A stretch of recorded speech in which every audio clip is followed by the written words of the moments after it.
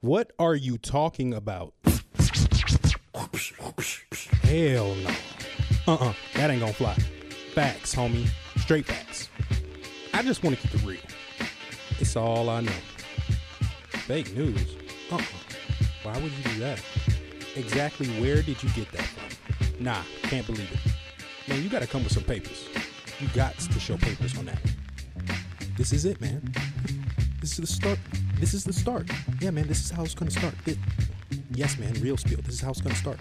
The show starts. Huh? Yes, man, the intro. Real spiel. Real spiel. Yes, real. Late night leads to early mornings. At least for me, they do. How's everybody doing out there in podcast listener land? If you're listening to this podcast, I hope you're doing well.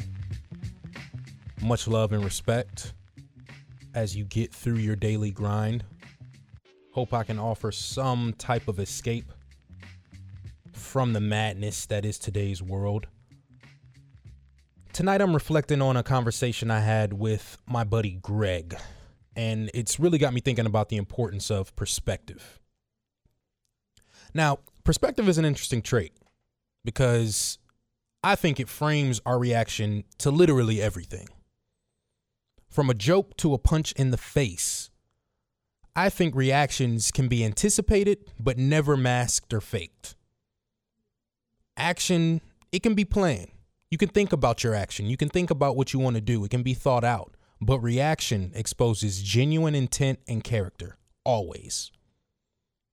Understanding individual perspective can ultimately lead to control over your reactionary behavior, like for me, sitting in an empty car yelling at traffic.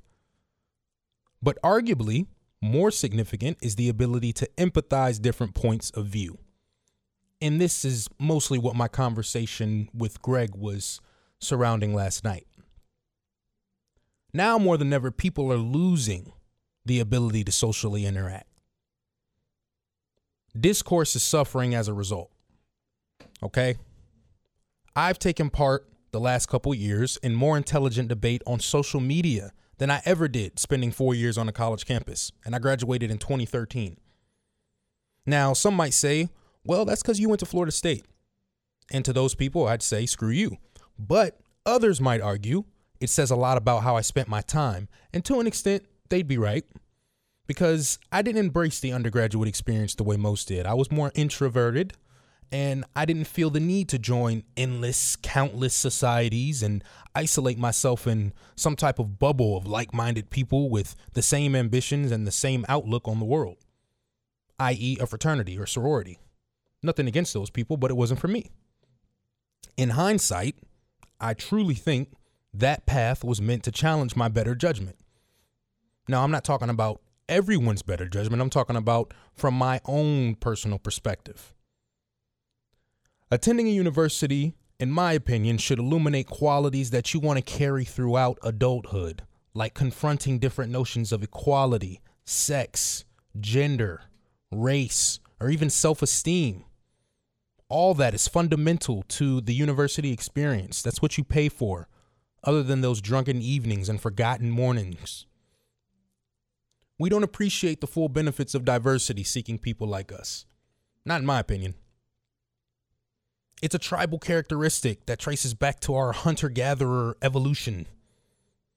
That's why high school cafeterias to this day across America remain segregated, not by government mandate, but by societal inclination. I cannot be the only one who had a Little Africa in their high school cafeteria. And we all know what Little Africa represented. Now, following the lengthy conversation Greg and I had surrounding politics, social media culture, a little bit of sports, because he is a sports talk show host, we concluded that we're going to lose the country, at least Western civilization, if we can't come together over the most important issues. This leads me to Trump. Now, he noticed I was reading The American President, written by William Leuchtenberg, who is a professor emeritus at the University of North Carolina right now, but he's taught at Harvard, Stanford, a number of universities, and he recently wrote a synopsis, so to speak, of every president's term from Teddy Roosevelt up to Bill Clinton. All right, their shortcomings, their successes, failures, everything having to do with the administration, all the dirt. You know, and this guy is like a 90-something-year-old historian who is more conservative than liberal, but I think he's pretty objective when it comes to politics overall, more apolitical than anything. Now, he alluded to former POTUS Ronald Reagan as a fascinating figure when I told him that's the chapter I was on. But based on his tone, I presume he viewed Ron in some favorable terms. I didn't pounce on that opportunity to berate Greg's point of view, nor did I point out any of the excerpts in my book outlining the failures of Reagan's administration, nor the estranged relationship between close friends and even some of his family members. I'll pull out a couple excerpts from the book and read them through the podcast that I have highlighted just to give you an idea of how those close to him viewed Reagan. But it would have been too easy to do those things because I have the knowledge and the information readily available. I just read the stuff. It wouldn't be fair for me to jump down his throat when he's not coming from an equal footing, so to speak, in terms of the context. Now, I listened and offered my take on Reaganomics, to which he nodded in agreement, but he still felt the need to mention entitlements. And this, ladies and gentlemen, is how debate works. In a battle of wit and ideas, the better of the bunch usually win out, so don't fret. The problem today is people are afraid of that confrontation, those uncomfortable conversations. We got to get over it, people. That fear opens the door for louder, more volatile sects of society to fill the void.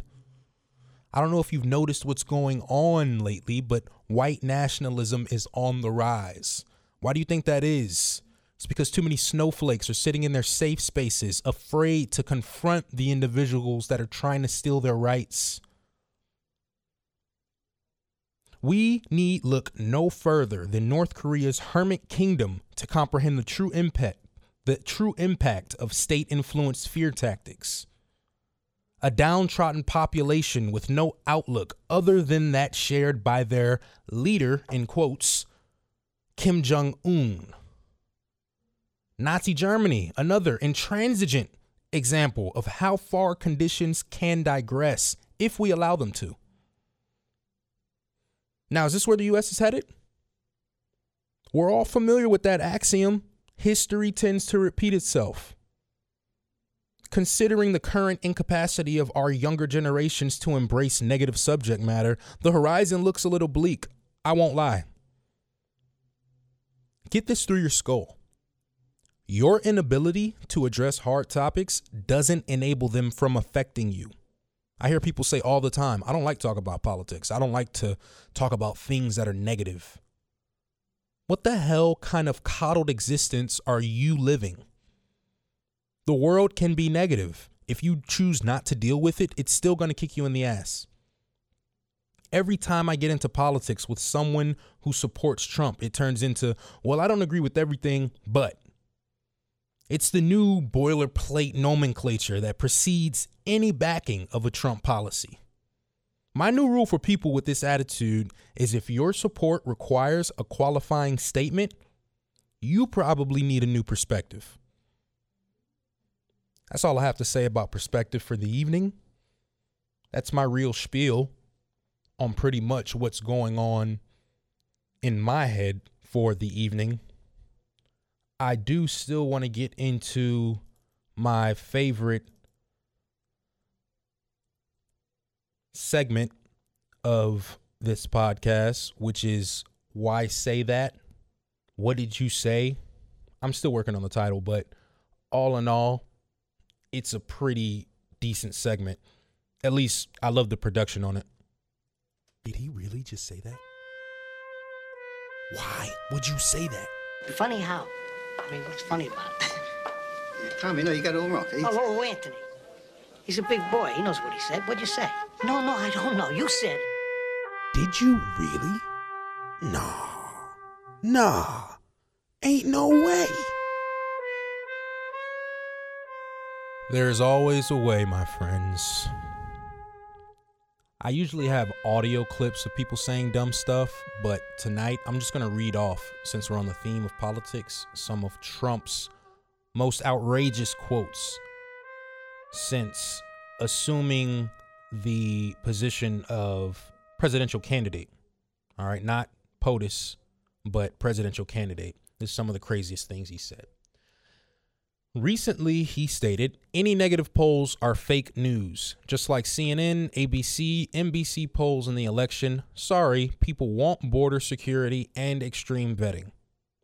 Now, I always find that interesting because people talk about extreme vetting for incoming foreigners when they pose less of a threat than the people you shop with at Walmart. Yet, we don't vet them to purchase the shotgun that you can get in aisle 18. Just find that a little interesting. Watched protests, but was under the impression that we just had an election. Why didn't these people vote? Celebs hurt cause badly. Sad. Now, the people did vote, Donald, and that's why you lost the popular vote by, I think the tally is close to 2 million, 3 million, depending on the fake poll, fake news you follow. But yeah. Next statement. We are going to have an unbelievable, perhaps record-setting turnout for the inauguration, and there will be plenty of movie and entertainment stars. All the dress shops are sold out in Washington. It's hard to find a great dress for this inauguration. That's just a flat-out lie. Next statement. Happy New Year to all, including to my many enemies and those who have fought me and lost so badly. They just don't know what to do. Period. Love. Exclamation point. Oh, man. This statement underneath him mocking Donald says that's not the best way to kick off the new year. I actually find that kind of comical, but not from a president. That's the difference here. From a reality TV star, hilarious. From a president, terrifying.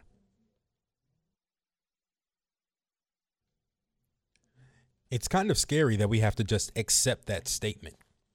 The fact that he said about a whole race of people, some of them I assume are good, but the majority of them flooding into our country are rapists, criminals, and want to engage in that sort of behavior. It's wild that we understand the president said that there's nothing we can do about it. So we've reached a point of exhaustion with the temerity within Donald Trump to do the things and say the things that he has said and the things that he will do, right? People are comparing him to Hitler out of fear that he will act on the things that he's talking about. He's at least tried with some of the executive orders he signed. Anyway, I wanted to get into this excerpt from William Leuchtenberg's book, The American President, which I alluded to earlier, just to sort of give you an idea of the similarities between a Reagan and Trump presidency. Over the course of the next 4 years, Reagan spun one narrative after another that was palpably untrue. In 1985, he recalled his horror at his first encounter with Nazi death camps as a signal corps photographer in Europe during World War II. He had never left the United States at any time during the war. More than once, he told the story of a heroic wartime pilot who, instead of bailing out and leaving wounded crewmen to his fate, said, "Never mind, son, we'll ride it down together." Even when it was pointed out to the president that there was no way to know what one man said to another as they plunged to their deaths, he wouldn't be dissuaded. Reagan's tale, as it turned out, derived from a movie, A Wing and a Prayer, starring Dana Andrews. Witnesses to these whoppers realized Reagan was not lying, but had persuaded himself of the validity of these tales. Quote, he finds it next to impossible to say anything that is not in some crucial way untrue, end quote, wrote the journalist Jack Beatty. It's not a credibility gap, for there is no evidence of cynical or even conscious duplicity. The president is so far out of touch that it amounts to a reality gap, end quote. Still, listeners were often dumbfounded. His own daughter, Patty, said, he has the ability to make statements that are so far outside the parameters of logic, they often leave you speechless. John Sloan, author of The Reagan Effect, has written, in Reagan's mind, unpleasant facts could be avoided. Contradictions denied, anecdotes could overcome facts, movie allusions could substitute for history, unpleasant realities could be blamed on a hostile press. Now, if that doesn't sound like a Donald Trump presidency, at least a month in, I'm not sure what does. And it's terrifying that history is slowly repeating itself over and over and over again, and people just won't pick up a book and notice they're making the exact same mistakes of their fathers and forefathers before them. But I'm not going to get into a history lesson right now. It's been a productive day. It's been a good night, and I think I've gotten out everything I need to get out about perspective and context and this Trump presidency. Obviously, he's going to continue to say wild things, and he's going to continue to inspire many people to speak out and do things like this, podcasts, conversations with people who might have differing points of view about what's going on in the world. It'll force a discourse between people that normally wouldn't talk. It'll force people who normally wouldn't involve themselves in politics and civic issues to involve themselves, to protest, to reach out. I contacted my local congressman, one of the county representatives, about HR 621 and 622, and got a response within a few days. That's not something I normally would have done, but I was sort of inspired by Jason Shevitt's proposal, HR 61 or HR 621 and 622, to start selling off huge pieces of public land to private industry, because it terrifies me that that's an option that we're considering.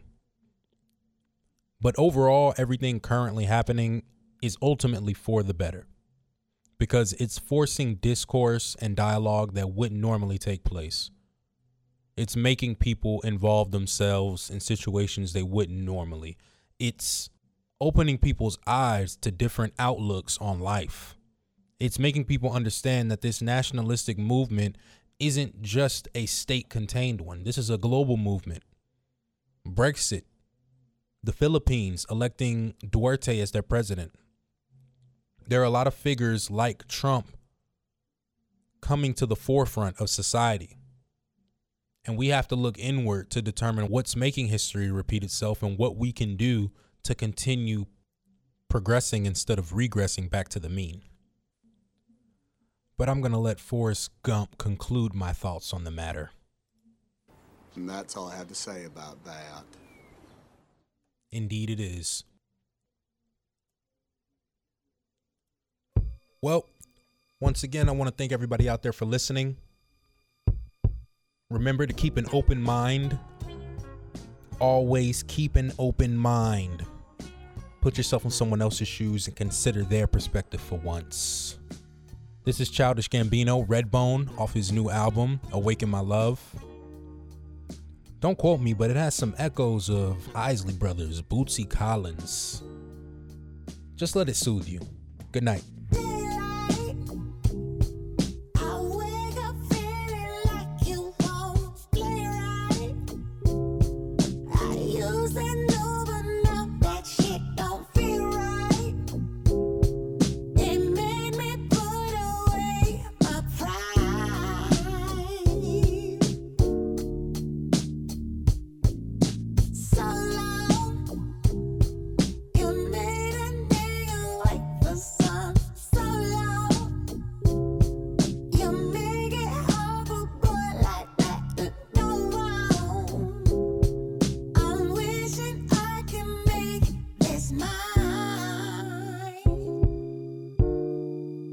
Oh, if you want